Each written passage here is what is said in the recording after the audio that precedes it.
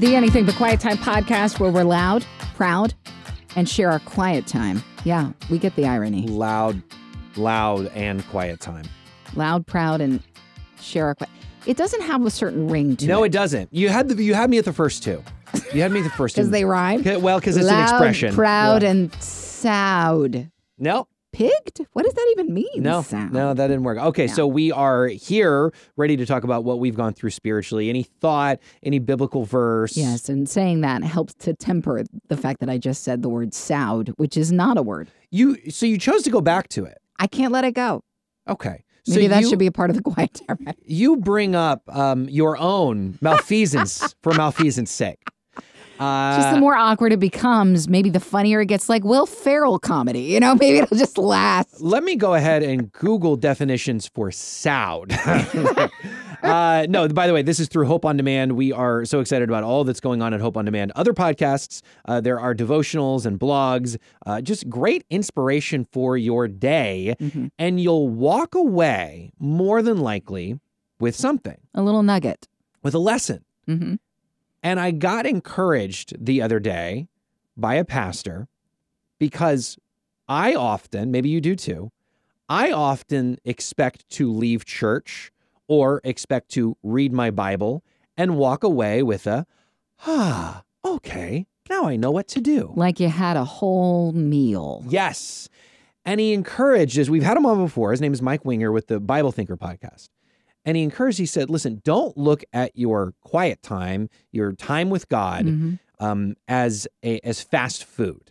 Mm-hmm. Because we think that we're going to sit down, read a couple of verses. Oh, that applies to this. Perfect. Thanks, God. See you later. Okay. But if you've read your Bible enough, or spent enough days in your life reading your Bible, you've probably closed it and gone, yeah, I'm not sure what to take away from that. Mm-hmm. And so he encouraged, look at reading your Bible or even praying or maybe a worship service, as you gain an ingredient. Look at it as cooking from home. Mm.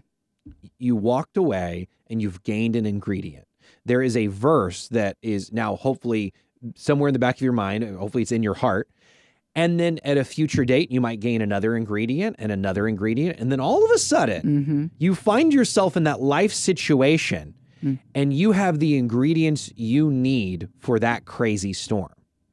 And I had never, because I put so much pressure and expectation on myself of if I sit down, especially, if you in the Old Testament or maybe something confusing that, a certain disciple wrote or whatever, you go, yeah, how does that apply to my, parent life or my work life? And eventually there's going to be enough verses culminate with you that it will. And it might even that day. There are days you walk away going, wow, I needed that. Mm-hmm. And it was like God sent that express. But then there are going to be days it's like, I'm going to need that in the future. And that's how I'm going to walk away from this. We kind of talked about this before, you and I, and even the pressure. Can you imagine that your spouse would feel if you put that kind of expectation on your relationship with like, hey, you're super important to me. Mm-hmm. And I have this amount of time with you from point A to point B while we're driving to that gas station to get gas in our car. I want my world to change drastically. I want it to be so rocked by the moments we spend in the car. I know. Your spouse would be like, I enjoyed a good sandwich today. That's exactly Does that do it for you? This example I was going to use. Yeah. I had a sandwich. Wow. It's not always going to be that way. But that's just life. That's relationship. And God wants to do life with us. Mm. It's like it goes way past the point A to point B journey of my devotional time in the morning, my quiet time with him. Mm. I want to be with you all day, Rochelle. Right. Well, I like I believe it's what your dad said. In whatever he does, he brings God along with him. Like going to movies or anything? He taught me that from a very young age because my grandfather, who I love and is with Jesus now, I once challenged my grandpa on his words because he said, if there's a movie in it that has one bad word in it, that movie is trash. Oh, okay. He was very rigid. That probably was a lot to do with his upbringing. And I was not of that same philosophy. It's just like when you search for the diamonds in the midst of coal. Mm. You may have to scrounge a bit to find them, but in the midst of that coal sample is this gorgeous nugget that you can walk away with. Sure. And so I'm like, Grandpa, what do you do it? So the point being, my dad kind of grew from my grandfather's way of thinking and thought, you know what? I can bring Jesus with me into every scenario of life, whether it's sitting next to me in the movie theater with the movie that has some questionable content, but there are diamonds along the way, or anywhere I go. So I'm having tacos, or I'm, going to go to the YMCA to work out. Where it is, you bring Jesus, you don't leave him anywhere. Yeah, that would be an interesting standard to have so you can't watch Saving Private Ryan. To remember what those men did. And yet the violence in it is, I mean, I don't know if you've seen it. The first scene is horrendous. Yeah. And the actual survivors of Normandy say, yeah, pretty much, or even not quite, honestly. They commended Spielberg, I think, for making it spot on, but a lot of them, it triggered PTSD. Yeah. In fact, I remember leaving the theater after watching Saving Private Ryan. This is kind of going off on a tangent, but I'll never forget, some folks just sat there. After the credits had rolled, it was over. And they just sat. Yeah. Because of what they had just witnessed. Well, but the diamond is walking away with such appreciation for our men and women that serve our country. Oh, my word, yes. And so, to that point, and then in every situation, it's that balance of being in the world and understanding and being in the culture, but not of the culture. And that's why you have to take Jesus with you, because here's the problem. If you keep saying, well, that's fine, I can go to this movie. So you're either one extreme way, never go see the movie, or the other way, I can go see the movie. I'm taking Jesus with me. Wait. Some movies, it's there's not any diamonds in there. Hang on. Yeah. I think you can then become desensitized to things. The Holy Spirit will also alert you. Danger, Will Robinson. Yeah. This ain't for you, kid.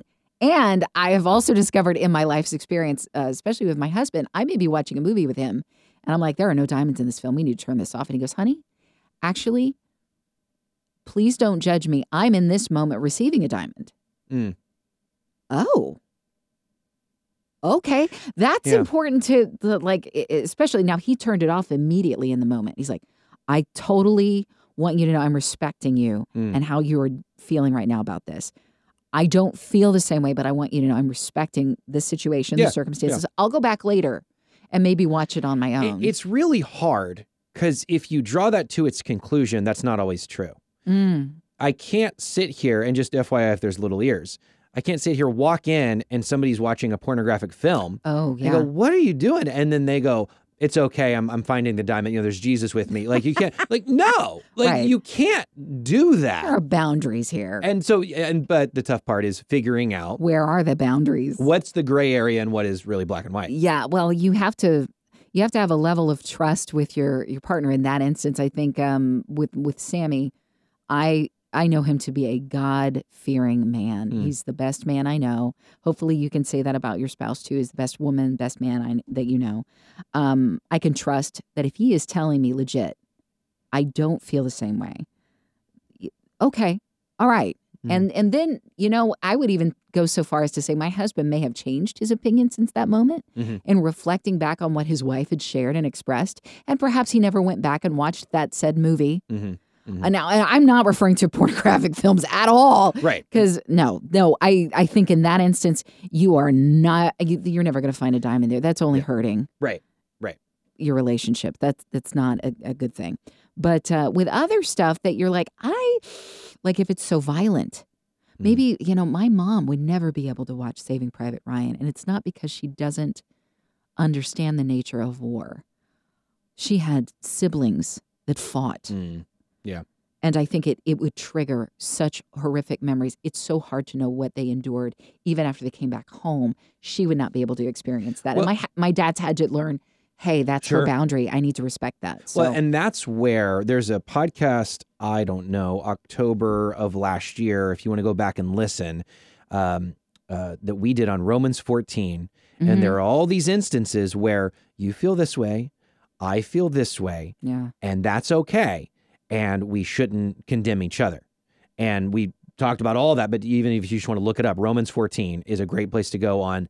It's okay to feel different ways in many categories. Absolutely. But the other thing I had was in regards to the quiet time, the time with God, and maybe you walk away not feeling, I'll tell you, maybe not a specific instance, but many times I've heard people and seen people during worship get this spiritual high. Okay. And it kind of gives me doubts of like, am I not doing well enough? Am I not feeling it? Okay. Am I not feeling the Spirit, or, whatever? Uh-huh. And I think even if it's not a comparison thing, even if you just walk away from day after day of quiet time, if you've been in a rut, it may give you doubts of anything, of maybe it's if God loves you or if God's real.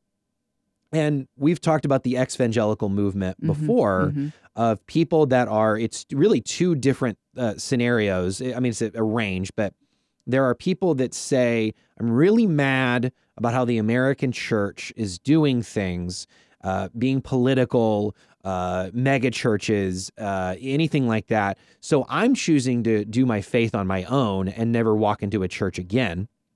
And the other side of it is people that say on the ex-evangelical movement, I don't believe in God anymore. And so you kind of have this range. And we've talked about how it can be worrisome, it can be frustrating, there can bring empathy because we've all gone through doubt in some way. And there was an artist. By the way, if you didn't listen to last week's podcast, Carter, you brought up really good stuff about doubt and how God has compassion for us in those moments. Oh, so man. If you didn't check that one out last week, I like that one. Well, and it's proof by this verse that I'm about to share as well, and how we should treat each other. Because recently there's a hip hop group called the Cross Movement, and they were one of the early pioneers of Christian hip hop. And if you're into it now or know any of the names now, there wouldn't necessarily be a Lecrae and an Andy Mineo and I think a T-Bone and KB and all of these people that have come after the Cross Movement. And it was a group, so it was, I think, 3 or 4 guys. One of them, who has even gone to seminary, gone to Bible college, now said, I'm not a Christian anymore. I just legitimately don't believe. And he said he had too many questions that he never got answered, and it's over for him, for his faith. And you look at a story like that, and, I think about my child, and I think about him seeing stuff like this, people leaving the faith. It's scary.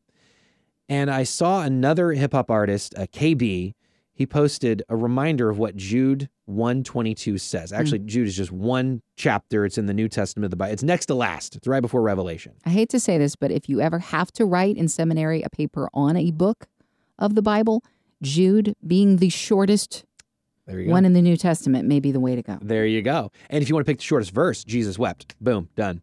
See? This one says this, and you must show mercy to those whose faith is wavering.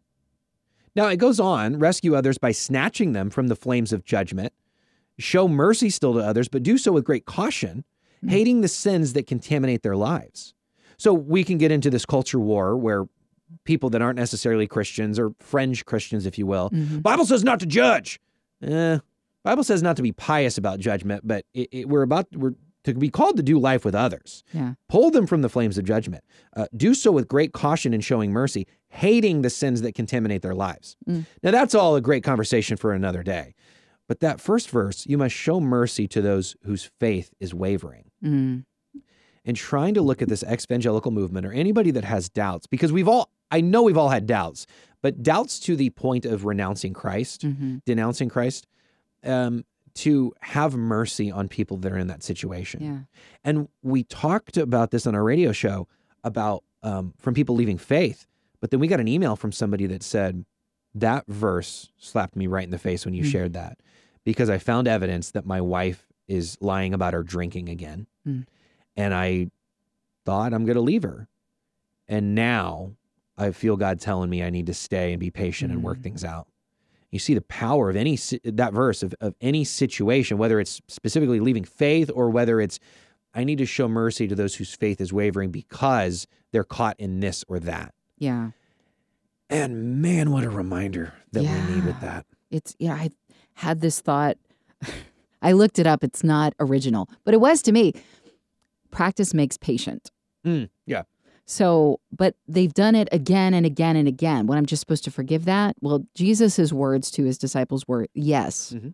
70 times 7, implying always forgiving people.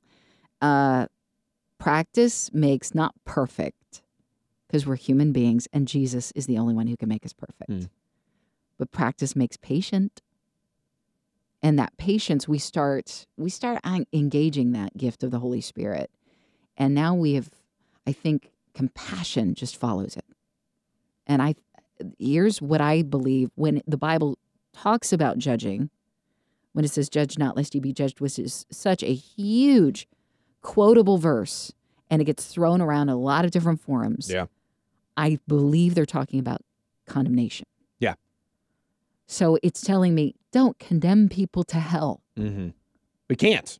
We literally can't. No, you can't. So why even mess around with the words? Mm-hmm. Don't be doing that. Judge not lest you be judged, or you will be judged according to the very judgment that you're judging others. Basically saying, if you deem them worthy of hell, you yourself are deeming yourself worthy of hell. Because we are anyway. Well, yeah, that's true. And maybe I didn't say that exactly right, but hopefully you get the gist of what I'm saying. I agree with that. So I really love what you're sharing. And well, can I say one thing? Sure. Because I know you're going to talk about what you're going through. You just reminded me. What was the example? Because I'll make it to this conversation. But you shared an example of the glitter bomb guy. Glitter bomb guy, yeah. So of how we can see. So this guy. We'll talk about the glitter bomb guy, and I'll explain why I'm bringing. Well, you knew about glitter bomb guy way before I did, and I think I had heard whisperings online about glitter bomb guy. Mm-hmm. But this guy said, you know what? He'd worked for NASA. He's worked for all the bigwigs in our country. And I think he thought, I'm going to do something about these guys who are porch pirates. Yeah, yeah. And he devised a glitter bomb that if people steal in the package, they open it and it spouts glitter everywhere. It makes a mess. And glitter's hard to get. It's hard to get out. Right. And he found biodegradable, so it's very PC and all this. It's actually quite ingenious now. He's got I think he's working on his 5th model. He's continuing to do videos, and it's been getting close to 10 years, I think. And how he can make these videos is not because he's following people around with a camera per se, but he has cameras built in to the glitter bomb. Yeah. And so I was like, oh, this is going to be so funny. It's going to be so funny. And then I realized this is going to affect you differently than maybe my husband's one of those things where maybe my husband's laughing and I'm not. Sure. And even it wasn't my husband laughing because we both sat there very somberly watching this video. And I realized there's a child who had stolen one of these packages. And you overhear them because of the recording capability of the thing. You overhear him gloating to his mother. It felt really good stealing. Ugh. And the mom has an opportunity there, but she doesn't take it to teach the lesson. Perhaps she was never taught. She says, well, don't say that. Besides, that's my present to myself. That's mommy's Christmas present. And then she opens it and there's glitter everywhere and does the thing.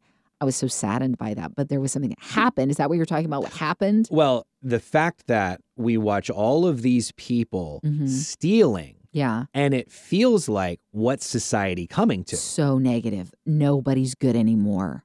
Everybody's just horrible. Mm-hmm. And the guy, he was very clear. He said, I want to state that 90% of the people that were involved in this somehow, whether they walked by a package that we had, purposefully set out in front of the mailbox area in the neighborhoods, hoping that somebody would porch pirate grab it, or it was somebody who walked by seeing the package on the porch and just kept walking. 90% of people did the right thing. Yeah.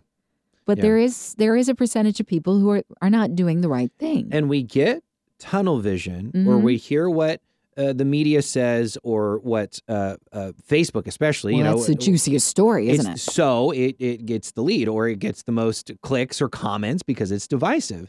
And when I see people say, well, this is your sin, so you're going to hell, I find that, we'll say 90% of the time, it's people that I don't find to be true Christ followers anyway. Or at least I don't see the fruit, right? Because then I just read the conversation and they at the very least don't know the Bible, or you click on their profile and it's like, yeah, you got a lot going on too. I mean, I'll just say that.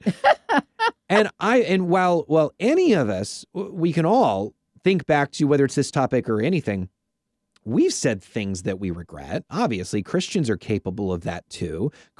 Real, authentic, genuine faith Christians are capable of saying on the wrong day, commenting on Facebook, well, you know what, God sees you as, everybody's capable. But I think just the encouragement is, it's those fringe, loud, vocal minority comments that people that may or may not be true Christ followers anyway, that are maybe even more politically loud and just say, well, I'm Christian because I'm American. I just see the loudest people not necessarily representing the actual body of Christ. Well, in the word Christian, I was reminded of watching a service the other day, Max Lucado's church, they were sharing about the word Christian could mean such a various amount of things nowadays. Yeah. It could mean where you live. Yeah. It could mean what your background is. It could mean your faith. It could mean even your moral principles are Christian-based, but not necessarily adhering to the teachings of Christ. That's true. All the way in terms of, I believe he's the Son of God. Yeah. So I thought that was fascinating. And so I just say that as an encouragement of, because I get discouraged when I read those comments. I go, what are you doing? You're a Christian. And then I think, how do we know? How do we know that they're a Christian? And sometimes it's just by the fruit. I mean, that's all I'll say is it doesn't seem like you are either. I will give kudos to Carter, too. He does something that I feel uncomfortable with. You go to those places with people on social media pages, the ex-evangelicals who boldly state things. You always do it in the nature of Jesus himself. You're just always very sweet with people and come to the table saying, you want to talk about this? Or even I'd be happy to exchange over email, or we could FaceTime, or not FaceTime, but Zoom, something like that, so we could connect. Sometimes you get a bite in terms of like people will actually, I'd like to do that. Usually I talk to people of a different faith and we align on so much, but then have the conversation about doctrine. But on TikTok, for example, you can just, people go live and you can send a guest request and you can just talk to them face to face, video to video. And this is the way that people seem to be communicating nowadays, as opposed to, honestly, anything before 5 years ago. Yeah. Like, this is the new debate team. Yeah. This is the new forum this is where we're at. And so kudos to you for keeping it Christ-like and Christ-honoring. I am so uncomfortable. Just get the cringies with this kind of forum because I know that I get frazzled. So it's not for me. I can't read comment sections, or I'm so sensitive with that stuff. Now, maybe God's working on something with me so that maybe down the road, I'll have the thick skin that I need to have in order to sit there and be able to continue to share with people if I feel led by the Holy Spirit to do so. Yeah. Because it's going to either benefit the people listening or the person themselves that's spouting off. Well, it can be scary. And then I'll give you, totally let you in on this. There was a ex-evangelical person that I had talked to, and I had to unfollow her. It was just so that was her account, right? That was her whole account was based on, I'm going to tear down the church and say that there's not a God. You see, I couldn't go. I can't. Well, and I did. I interacted for a while, and I had to finally go, I'm sick of seeing this. It's just making me mad. She was so critical. But there are parts of it that scare me. I'll even bring in, it's the conversation with the people of other faith, but the doctrine of baptism, for example, that scares me to, and there's many examples like this, but I'm just using this as one. To get into because it's so confusing. When you talk about the doctrine of baptism, you are talking about should we, shouldn't we, what does it mean? Yeah, well, I think the Bible's clear we should, but do we have to in order to be able to get to heaven? Yeah. And there are a lot of verses that seem to say the opposite. That's why it's important to the opposite of what? Of each other. Okay. One saying... Gotcha. Contradiction. Yes, and one saying no. And I think what we have to remember, just a little blurb on this, what we have to remember, which I honestly, it kind of changes my perspective of our culture, even our church culture doesn't necessarily do it right. Back in the day, you would have a conversion, you would have people believe, and they're probably outside. They just go get baptized literally right then. And nowadays, we'll schedule it a week out. It's a ceremony. Or you do a new believers class, and then Sure. 6 months down the road, you get baptized. And so it's not the same. We have just to remember They just happen to do it right then. Mhm. Anyways, that's all I'll say about that, because we could have a whole podcast on the doctrine of baptism. And I'm sure even maybe you listening may not have the faith of the people I'm talking about, but you might feel that baptism is or isn't required. Mhm. And again, that would be a whole podcast. And that'd be a whole series of podcasts. My point is, I'm scared to have that conversation because I feel that there's going to be a couple verses they'll bring up and I go, yeah, I don't know. Yeah. But I found it to be, you throw yourself in the fire. Yeah. And with anything, whether it's faith or whether it's sports or whether it's cooking, you just got to go for it. I think ultimately we have to just say that about a lot of stuff. Yes. Because if we don't, we're lying to ourselves. Oh, but the I don't know part. Oh, absolutely. I don't know. Yeah. How did God create the world in 6 days? Ugh. I don't know. I don't know. And that doesn't prove or disprove Christianity because I don't know. I don't know the inner workings of my husband sometimes on the thoughts that he has. It's so true. Yeah. Hey, why'd your husband do that? I don't know. How many times have you heard that? But do I know him? Yeah, that's true. I've walked life alongside him long enough to know him. Yeah. And that's kind of where I have to land as a follower of Christ. And if you've submitted to, yes, Jesus, I surrender all. I believe that you're the Son of God, and I'm all in with you. Mm-hmm. You are going to receive what I've just shared and say, yes, that's me too. Mm-hmm. If you are not a follower of Christ and you hear what I just shared, that is an easy out. Which part? The I don't know? I don't know. Yeah. Oh, well, that's easy for you. Well, you don't know? Yeah. You don't know. There's a lot of vague subtext in there, Rochelle. There's a lot of stuff I don't know. So I get it. And that's where I can become triggered with people because you're just trying to, I remember, I've shared this before, one of my dearest friends in college, she was not a believer, and she wanted to have some pancakes. So we went out to Village Inn after college night, and we're talking faith. And I didn't know how in those moments, I wish I could go back and change some things, but God can use whatever stage of life you're in. Yeah. For his purpose, all things together for good, because I love him. I was called according to his purpose. Romans 8:28. But in that moment, I feel like I could have worded things a little differently because she went off on a topic. I mean, I said, sometimes, honey, you just have to stop thinking about the thing and just, I said, feel it. Okay. Not, I didn't, and in my mind, I'm thinking faith. Those are things I'm thinking. And I said, feel it. And for some reason, that combo of not using your brain and just going with feeling, clearly that impacted her in a bad way. And she was like, what you just said right there. No. And I mean, my eyes got super big because I thought, boy, I said something that didn't resonate the way I'd hoped it would.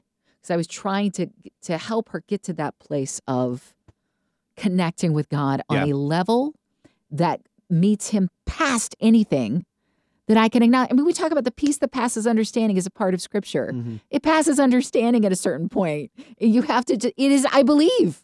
Mm-hmm. Yeah.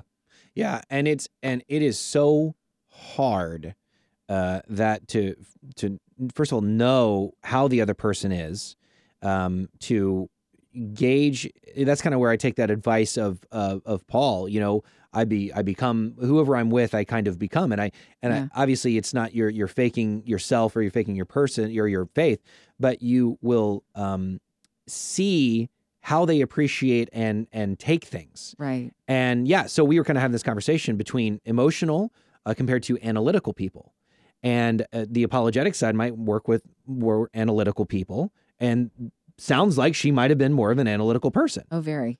And that's it. But at the same time, you're so right. Well, we have to remember, and we've proven this true, even just with what we've said on the radio before. We'll do a break, we call it, a segment between songs that we're really excited about, and we'll just take just spiritual breaks that we talk about. Really passionate. Doesn't seem like it goes anywhere, and then, an hour or a show or a year later, we'll do something that just kind of came out, just a quick thought I had, something I heard, this might work. This is pretty good. I like this. This inspired me. And all of a sudden you get the most powerful email or phone call we've ever heard, because we've seen God use He used it. our brokenness of trying to come up with something to say that day, and he used it. And so, to your point, in these serious conversations with friends or family, he can use that for her to reflect on that conversation. Maybe she's eating pancakes tomorrow. Yeah, and that's it true. brings back those memories of a college friend who maybe didn't say all the right words in the right moment. But I will also say this for living life alongside people. She will also remember me as a person who sincerely sought Christ. Yeah. And I think she did respect that because she kept coming back to me. So she didn't believe in what I believed. Right. But we connected. She wanted what I had, I think, just because she wanted to be in my presence. And she couldn't put her finger on it. Maybe it was just Rochelle's kooky and fun and she's a friend or whatever. I don't know. But I always, whenever people connect to you, don't think that is just a happenstance thing. I think they're connecting to the Holy Spirit in you. And just like a cell phone gets charged when it's close to one of those charging pads, they get a little something. They get a little spark. I've thought a lot about that. I honestly, I'll just say I don't know how I feel about it. Oh, okay. Which part? Well, I see connecting. That they connect with the Jesus in you? Yeah, because I've had it happen too many times, though. Yeah. Personally. Now, maybe that's a personality thing that perhaps that's a gifting that he's allowed me. Sure. Because people seem to just connect me. The other day, I go to the TSA to get pre-checked. Right.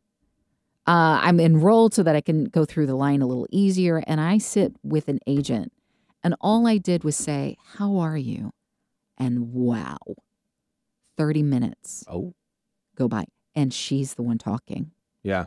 And she needed to just talk. And I asked, "May I pray with you?" I did not go in there with the intent of praying necessarily.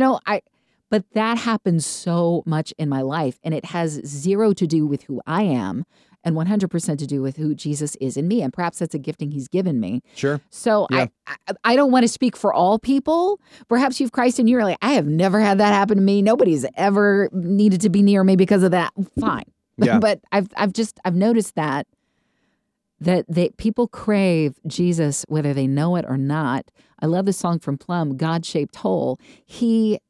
He had his design in place. It got broken. We were designed for relationship, period. Right. With Adam, since Adam and Eve, when it got broken, people have been searching ever since to satisfy somehow that broken place, that God-shaped hole, and they're trying to fill it up. And when they meet somebody authentic, whether they know it's like a subconscious thing or not, it's real. I've had them connect with me. I find a respect level, but I find, especially just with what unfortunately we know is going to happen, people reject God. Oh, they do. And I think they don't want to fill it with the right thing. They want to fill it with their own thing. That God-shaped hole. That's a good way of saying it. Because I've taken that, I remember that old song and the expression. Old song. It still feels kind of new to me. That's so sad. It's been 15 years, right? I think longer, actually. I'm kind of old now. She plumb old Don't now. judge me. Sorry, okay. Don't condemn me.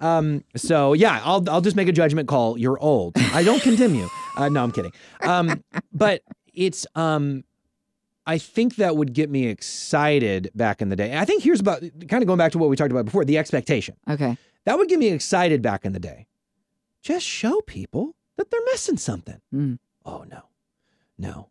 People don't want to be told. Not only do they want to be told that, even if you get to a good conversation, right. I'm not saying yelling at people, I'm saying you say a good conversation, Jesus is the answer. Yeah. No, some people, it will just be, like we said, the thing that you randomly said that gets them to look into the Bible, or some people just never will.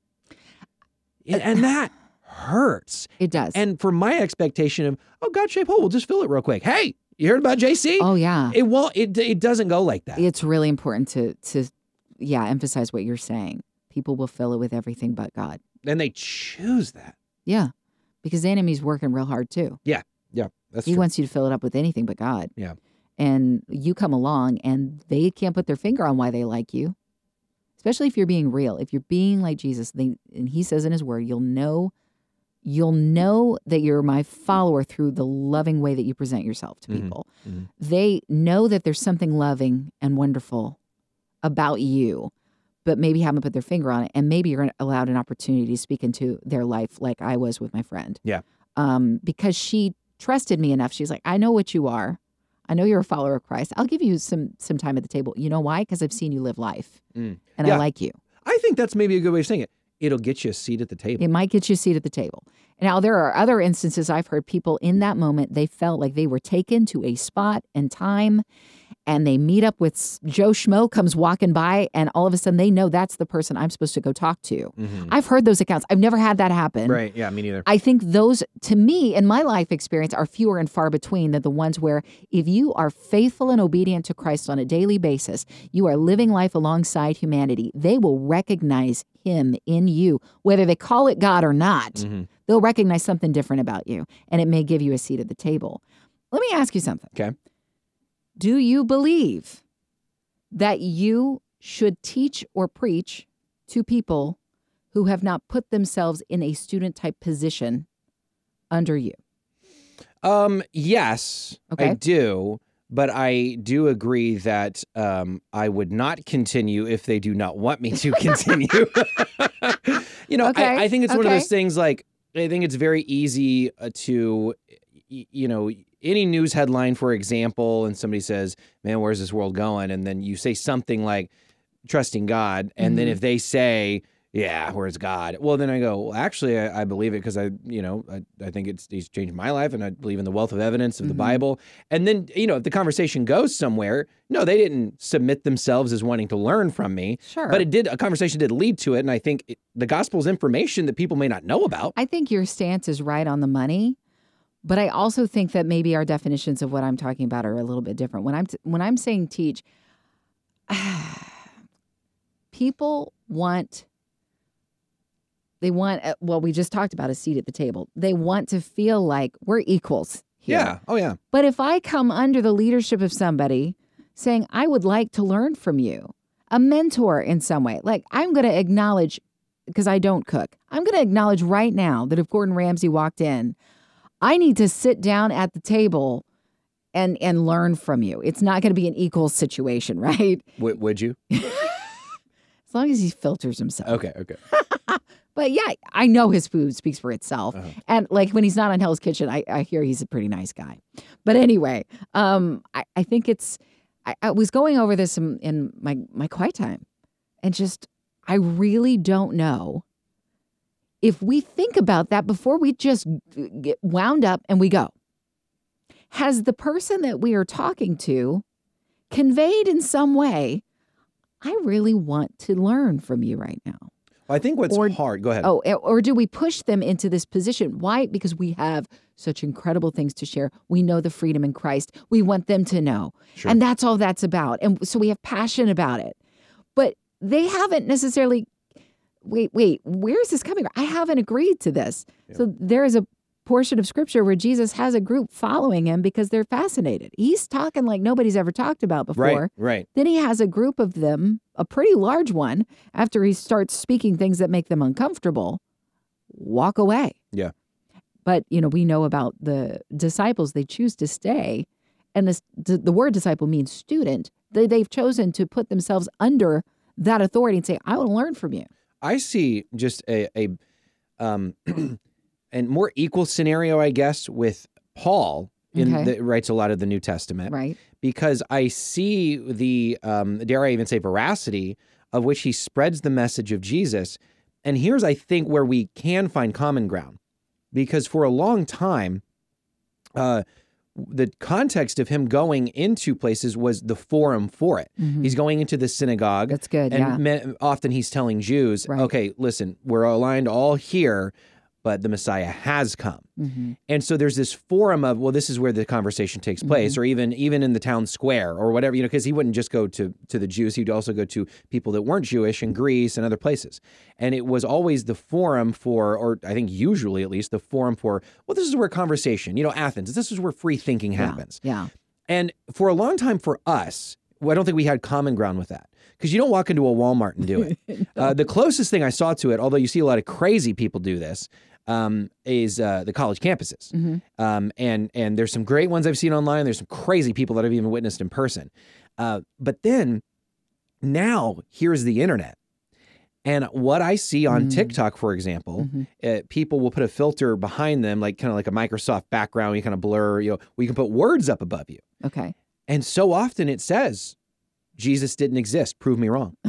And so, or I don't believe in God. Prove me wrong. Feels like an invitation to their table. It's a forum. Yeah. And while they want to debate, Sure. it's a great place to have a conversation. And like I said earlier, there's some that's like, this is going to go nowhere. Yeah. Then they're pretty vile. And there's one guy, just the look in his eyes was such hate. Yeah. I just couldn't, I wanted to chat, and I just saw how he treats his guests. I mean, it's a show, if you will, how he treats his guests. And I'm like, it's just not going to happen. There's for a me. passage in scripture that I think would directly relate to that. And it sounds harsh and ugly, but it is what it is. It's pearls before swine. When you cast the pearls out there and it's just thrown out there, it's going to get trampled. Yeah.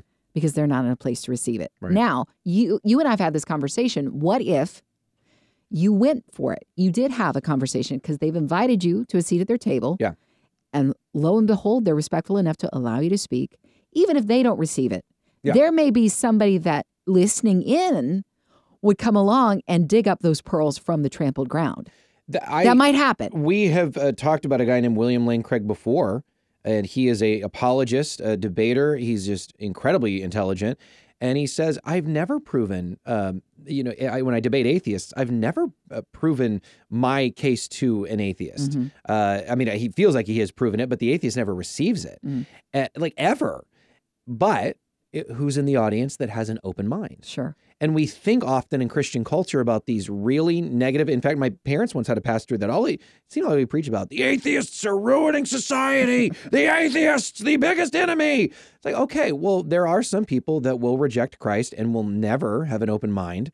But what about the people that watch our engagement with them? Yeah. And can we not only have great apologetics and truth, but great candor and humility and appreciation for the conversation? Yeah. I think to your point, the open forums, you're going to have all kinds.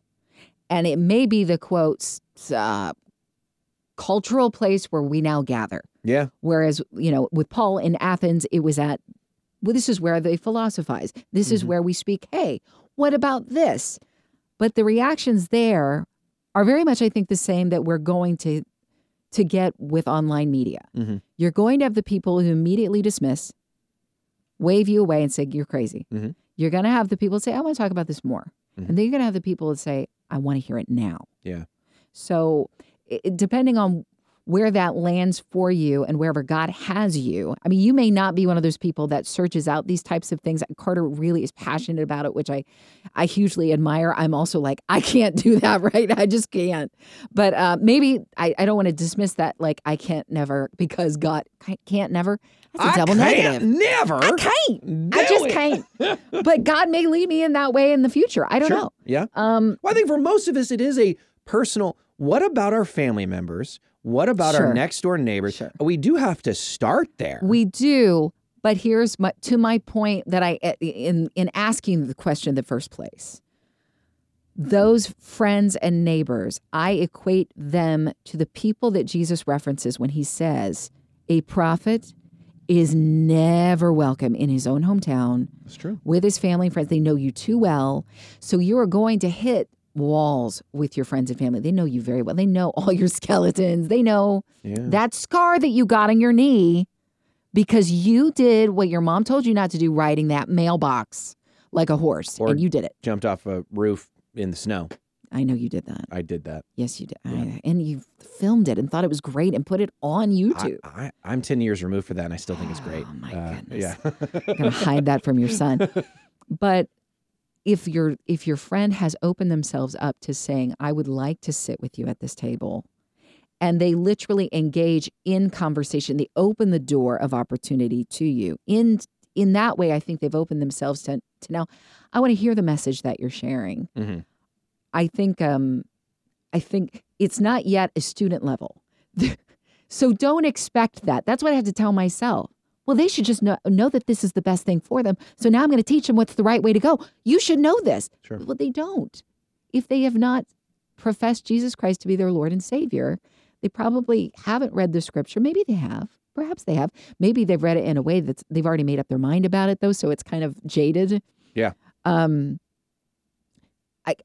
want to be careful. You know, the sign, tread cautiously. Just be careful as you walk along. Holy Spirit, and I've done this as I've talked with people. Holy Spirit, I'm saying this inside, please shut my mouth when I need to shut my mouth. Because there are people that are ready to receive their good soil. The seed's going to be planted in a good place. And then there are people who are like, let's come back to this. Or there are people who might wave you away in an instant. And don't get riled up by it. They just are not posturing themselves in a place of, I want to be a student yet. And that's okay. That's okay. It's difficult because we don't have any bad examples of people overdoing it in Scripture that I can think of off the top of my head. But we have a lot of modern day terrible examples. You know? Yeah. And so it's like, I can't get my mind around, like, I firmly agree and believe what we've shared. Our actions, walking it out, is going to get us that seat at the table with those around us. Mm-hmm. Fully believe that. And I don't think it should just be preaching, only caring about the talk and not caring about the walk. At the same time, since the gospel is information, I, for a long time, thought, well, they'll find Christ through just me following Christ. Well, not really. I don't have a lot of people that have all of a sudden gone, I now believe in Jesus because you bought me an ice cream. You are fighting. When you read through Scripture, you are looking at a completely different culture, system, structure, everything. Yeah. Everything. So now we're in Western civilization. It's 2022. By the way, if you're listening, it's 2022. Unless we're talking to you and it's 2050. And yeah, go back with us in the past and maybe things have completely changed and elephants are taking over the world. I don't know. Wow. It would be crazy, wouldn't it? Why would you be listening to this podcast? Run! Yeah. I'll tell you who will never forget that event of taking over the world. The elephants. Oh, man, I got a trunk full. That's enough.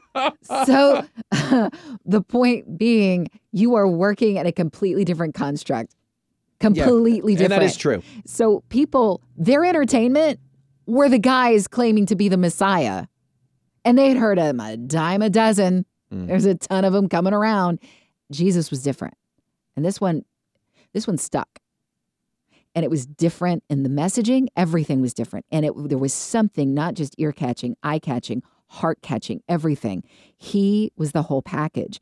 And those who stuck out with him and saw it, they're like, this is the guy. This is the guy. And they had an idea of what that was going to be. He's going to help us take over the empire. He's going to help us do all these things. Messiah has prophesied he is going to put his enemies under his foot. They will be his footstool. Of course, it did not happen that way. There was no military agenda. Mm-hmm. It was about the saving of mankind from damnation is what it was all about. Right. And honestly, reaping the benefits until we get to heaven of knowing the Holy Spirit as helper through all of the thick and thin of life. That's the benefit and the blessing, right? Here we are, Western civilization. We are past all of the crazy. Look at the Roman Empire. You were killed because you were a Christian or you were killed because you weren't a Christian. You go through those emperors. Then you go through the centuries of trauma, the church, the medieval times, the Crusades, the different places the church has been in, their stances, things. You've got Martin Luther hammering the thesis. You've got all of this stuff to get us to the place where we are today. Mm-hmm. There's a lot of assumptions in Western culture about what is right and what is wrong. And most of it is based on a Christian foundation, Christian principles. People wouldn't necessarily testify to that. But now that we have opened the door to saying, well, wait a second. Are we cramming Jesus down people's throats? Let's listen to what other people have to say, which honestly, I don't think there's anything wrong with that. I think Jesus would welcome questions. Now, he would sometimes answer, especially knowing the spirit of the person, if they came in an attack position. Sure. He knew the heart of man, and he knew when the Pharisees and Sadducees came to fight. And then there were those who came to listen and fellowship. And I think he would be able to diagnose the difference between the two and never be threatened or intimidated by a different faith or positioning. I think he'd be, let's talk about this. But because we do this pendulum swing where we go from one extreme to the next. So if, let's say we've pendulum swung, everything now has to be Christ or you're going to die, which is literally happened in history over and over and over again. Or now we're totally reversing that and getting as far away from Christ, and you are not woke if you don't think that it's this way or that. You do you. Where in the world? I can't find any of these things in Scripture. Yeah. That support either way. It says that Jesus Christ is the way, the truth, and the life. Absolutely. Where is their life when we strip people of their right to choose? That's death to me. And Jesus would tell you himself, everything started with the choice in the garden. We just chose wrong at the beginning. Yeah, no, absolutely. Free will is such an important part of the story. And honestly, those who are woke would probably, not woke, that's the wrong term for the people I'm thinking of, but people who might come to the table with ex-evangelicals might claim, well, free will isn't a thing. Or they would claim, well, if it is a thing, what about predestination? Bring up all these other questions. So it can get super confusing. Oh, there's hard questions in those forums. But I think what I see you talking about is for the masses, absolutely. But I think, and I don't know, I'm trying to think for the masses. What do you mean? Well, like if we're saying as a government, you have to be a Christian or be in jail or be executed. Right. No, because it comes down to genuine faith. So that doesn't work anyway. Right. But from a more individual level, I'm just trying to think. I mean, to be honest with you, I just see a lot more people, and I include myself in this camp, as those that never bring up the subject because it'll be socially awkward. Now, more than I see somebody at work being abrasive and saying, "You better get right." Because I think even just at the turn of the century, last century. No, that's not what I want to say. I want to say, let's go back to the 50s. I think it was assumed. Everybody's a Christian. Yeah. Yeah. Right. And you're not. Oh, yeah. Even if you weren't following a path of, quote, Christianity. You went to church or said you did. You were a good Christian. Yeah. And that's what you believed.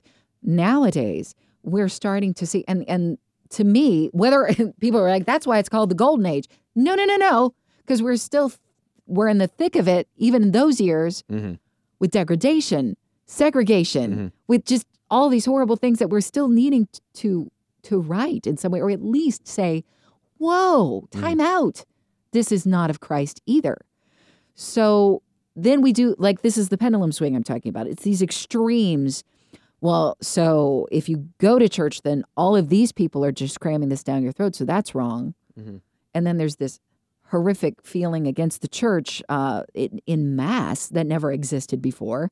There's this hippie movement that takes place because it's like, I don't see love being preached from the pulpit. I hear about sulfur and damnation and hellfire and all this stuff. And so it's like, okay, when we see a problem, instead of doing what I think doctors do well, when you diagnose an issue, sometimes there are extreme treatments, but I think they would probably, let's try this and see if this helps. I know that this is something that that they've done routinely with my family anyway. When there's a problem, okay, I'm gonna try doing this. Let's see if this works. And it's incremental. It's not giant pendulum swing, right? Otherwise, that's a jolt to anybody's system. I think we just need to take a sec and say, Jesus, am I in the right here? I read it in Scripture, so it has to be right. I've said that. I've read it in Scripture, so it has to be right. Now, that statement itself can be right. Is right. But did you hear the weirdness of my voice? What was my heart like when I was saying it? I'm going to cram down this truth down your throat because it's what the Bible says. That is not, that's not the Spirit of Christ. Jesus never did that, ever. Sure. He did not force people to follow him. He did not force people to pick up their cross. Do you see a problem with that? Not a problem with that. Do you see a problem with that today? I just don't see it. What do you mean, like people cramming Jesus down their throats? I don't see that. I do think we're becoming siloed. Now, that's me speaking from, maybe I'm wrong. Maybe some pastors listening, if they're listening, might think, no, I don't know about that. But I do think because our voice is being more and more criticized as Christ followers in these larger social media settings, what seems to be the publicized view, at least anyway from the perspective of Hollywood, we get huge criticism. Sure. It seems like if there are a lot of brothers and sisters in Christ in Hollywood, they don't really speak out because, for crying out loud, talk about being, and forgive me, but taking up your cross and being crucified. It's brutal out there. And you're just associated as a Christ follower with all of the negative things that have been associated with the church and have taken place in the church in the past, but you're just lumped in there with everybody. You're not sought out as an individual. Tell me about your relationship with Christ. That doesn't happen. If you go to this particular church and they shared their LGBTQ stance, then you're automatically just, you hate all people. And there's no conversation had. It's I think that happened with Chris Pratt. Right. It did. But that's, I guess what I'm saying, you mentioned Hollywood with that. Yeah, it was an example. Yeah, it's a good one because I think that's our culture. It's becoming day by day, and I guess that's why. So the silo thing, I'm sorry, I lost track a little bit. So let me explain what I mean. I think, what do we do when we experience pain as human beings? What do? We hold ourselves. We get in defense mode, and we kind of, all right, let's gather with people that agree with us. Now, there are amazing movements, people out there witnessing, loving on people, missionaries, not just outside of our country, in our country, getting on the streets and serving others. Absolutely.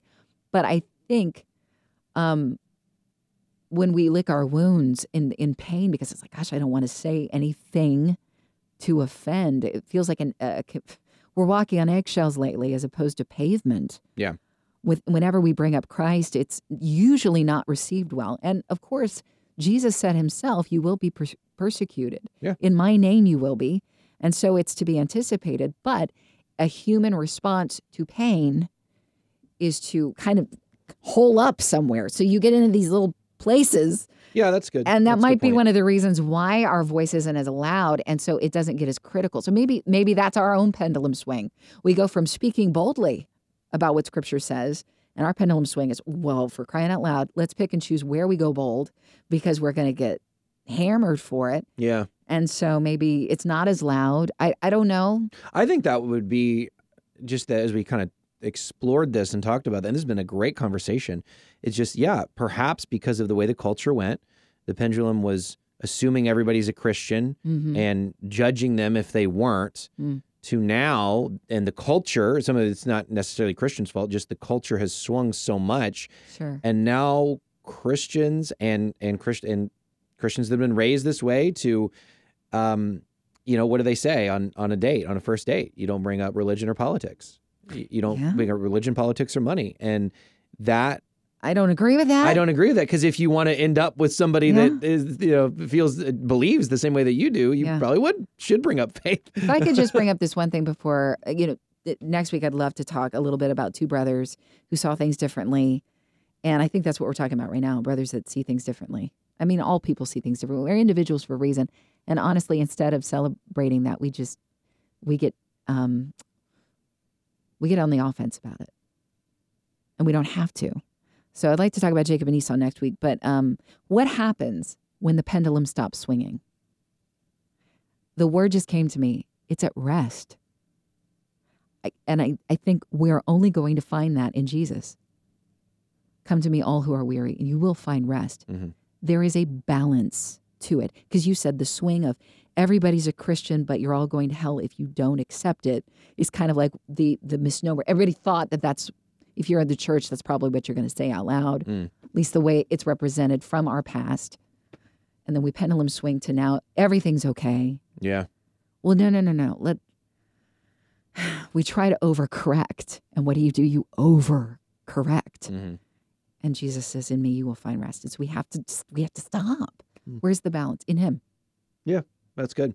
Well, thank you. This has been a lot of fun, and we'll see you next week. The Anything But Quiet Time podcast.